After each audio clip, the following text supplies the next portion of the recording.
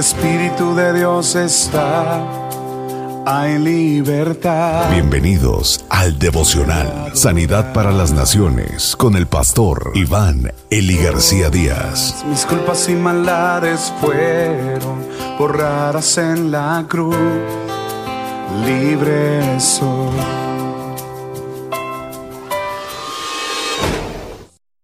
Muerte de ganado, úlceras y granizo.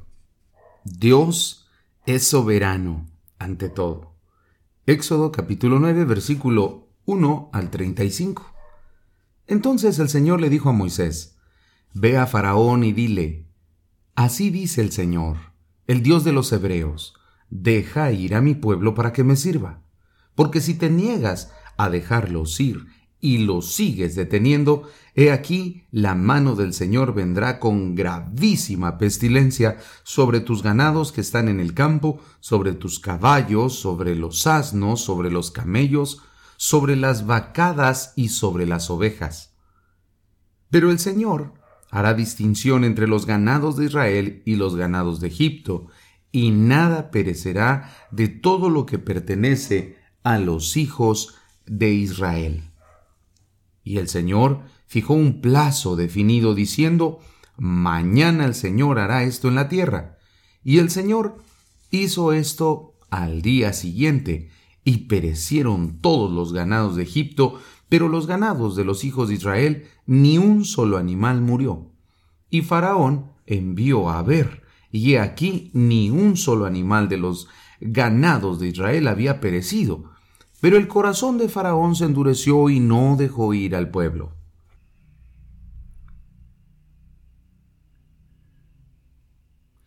Entonces el Señor dijo a Moisés y a Aarón: Tomad puñados de hollín de un horno, y que Moisés lo esparza hacia el cielo en presencia de Faraón, y se convertirá en polvo fino sobre toda la tierra de Egipto, y producirá furúnculos que resultarán en úlceras en los hombres y en los animales por toda la tierra de Egipto.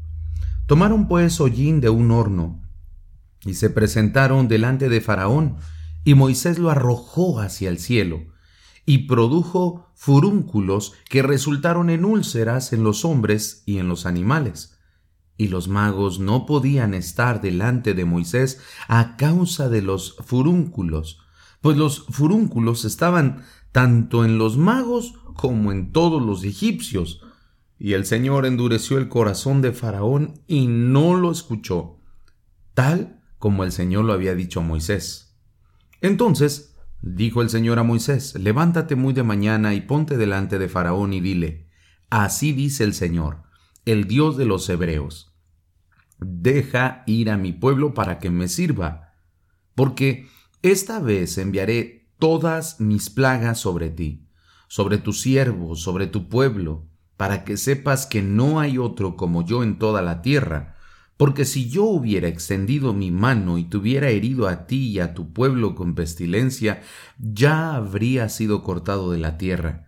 Pero en verdad, por esta razón te he permitido permanecer, para mostrarte mi poder y para proclamar mi nombre por toda la tierra. Y todavía te enalteces contra mi pueblo no dejándolos ir. He aquí, mañana como a esta hora, enviaré granizo muy pesado, tal como no ha habido en Egipto desde el día en que fue fundado hasta ahora. Ahora pues, manda poner a salvo todos tus ganados y todo lo que tienes en el campo, porque todo hombre y todo animal que se encuentre en el campo y no sea traído a la casa morirá cuando caiga sobre ellos el granizo. El que de entre los siervos de Faraón tuvo temor de la palabra del Señor, hizo poner a salvo a sus siervos y a sus ganados en sus casas. Pero el que no hizo caso a la palabra del Señor dejó a sus siervos y a sus ganados en el campo. Y el Señor dijo a Moisés: Extiende tu mano hacia el cielo para que caiga granizo en toda la tierra de Egipto, sobre los hombres, sobre los animales y sobre toda planta del campo, por toda la tierra de Egipto.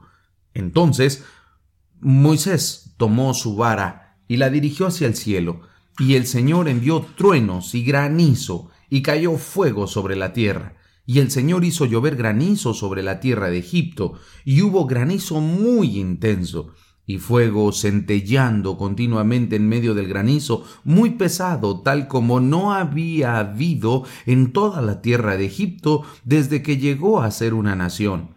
Y el granizo hirió todo lo que había en el campo por toda la tierra de Egipto, tanto hombres como animales. El granizo hirió también toda planta del campo y destrozó todos los árboles del campo.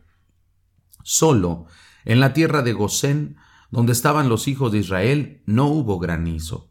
Entonces Faraón envió llamar a Moisés y a Aarón y les dijo: esta vez he pecado, el Señor es el justo, y yo y mi pueblo somos los impíos. Rogad al Señor, porque ya ha habido suficientes truenos y granizos de parte de Dios, y os dejaré ir, y no os quedaréis más aquí. Y Moisés le dijo: tan pronto como yo salga de la ciudad, extenderé mis manos al Señor. Los truenos cesarán, y no habrá más granizo, para que sepas que la tierra es del Señor. En cuanto a ti y a tu siervo, sé que aún no teméis al Señor Dios. Y el lino y la cebada fueron destruidos, pues la cebada estaba en espiga y el lino estaba en flor.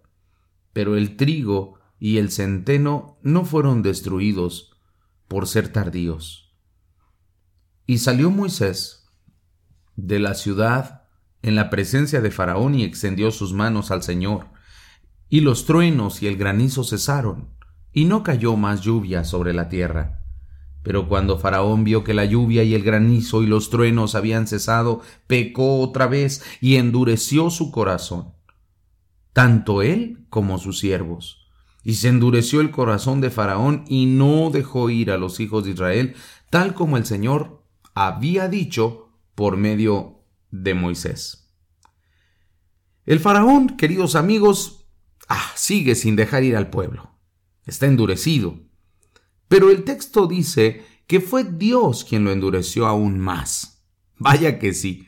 Dios necesitaba intervenir ahí. Cualquier hombre, pienso yo, natural, no hubiera aguantado tantísimo castigo y todavía seguir con un corazón duro. Seguramente Moisés y el pueblo de Israel observaban este juego del monarca y lo relacionaban con la soberanía de Dios. Además, reconocían que la acción de Dios era consistente con la naturaleza malvada de Faraón y que Dios estaba obrando con él dentro del contexto de su libertad. Sin duda, Dios conocía al Faraón y podía obrar en él, aunque el Faraón ni siquiera lo conocía y tampoco lo reconocía. Lamentablemente, el Señor intensificaba su severidad. Las plagas tocaron profundamente tres aspectos de la vida de toda nación. Primero, el Señor derribó toda la teología egipcia. Sus dioses no pudieron protegerlos, no pudieron proteger sus vidas, no pudieron proteger su integridad física, no pudieron proteger la siembra. La autoridad de Dios estaba sobre todo el imperio egipcio y estaba haciendo pedazos la teología egipcia. Además, la autoridad del faraón, por ignorar la advertencia divina, había traído una decadencia en la economía nacional. Toda la siembra que se había realizado se había perdido por causa de ignorar la palabra del Señor. Vean ustedes qué tragedia económica estaba viviendo Faraón y cada vez estaba siendo más afectada, porque no solamente se perdió la cosecha, también hubo muerte de ganado, también hubo enfermedad, y cuando hay enfermedad hay escasez. Así que el sistema económico de Egipto estaba hecho trizas. Después de lo anormal que tiene el suceso de la última plaga que leímos, ¿no? Imagínese usted en el desierto llover granizo. Bueno, pues eso es algo totalmente fuera de lo normal.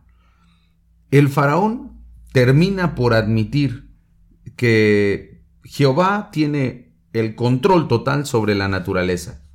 Sin embargo, aún así no estuvo dispuesto a aceptar que el Señor tenía control sobre su propia vida. Mire, hay muchas personas que ven los milagros de Dios a cada día. Hay muchas personas que han visto la misericordia de Dios a cada día, que han estado enfermos del COVID-19 y que han sanado, que han estado enfermos de cáncer y Dios los ha sanado, que han ido a campañas de sanidad, Dios los ha levantado, pero aún así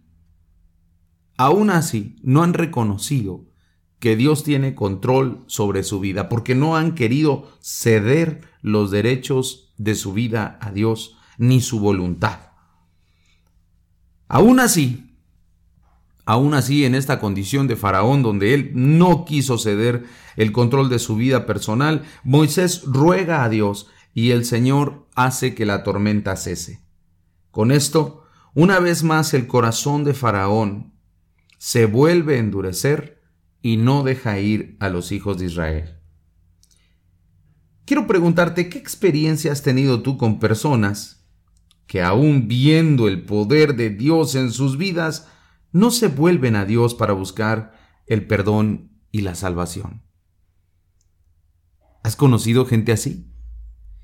Que por más de que las invitas y las ministras y oras por ellas y ven la gloria de Dios, aún así no se rinden a los pies de Cristo.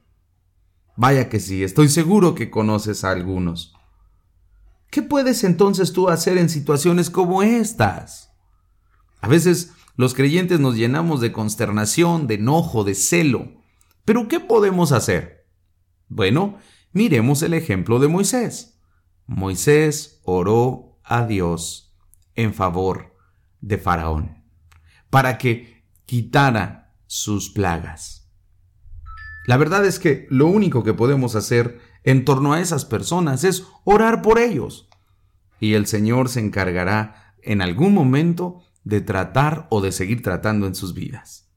Oremos. Señor, hoy quiero pedirte que tengas misericordia de todas aquellas personas que no quieren reconocerte.